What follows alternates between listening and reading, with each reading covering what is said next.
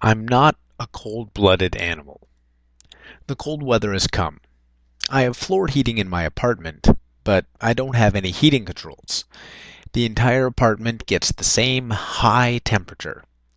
These days, it's way too hot. I can't stand it.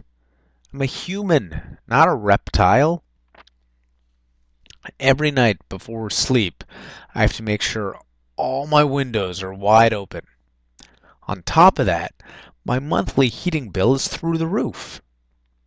I've complained to my landlord and boss, but nothing has changed. Tonight, it was so hot that I almost went crazy, so I shut off one of the pipes in the wall. I don't know what I'm doing, but I still have hot water and gas, so maybe I shut the right one off.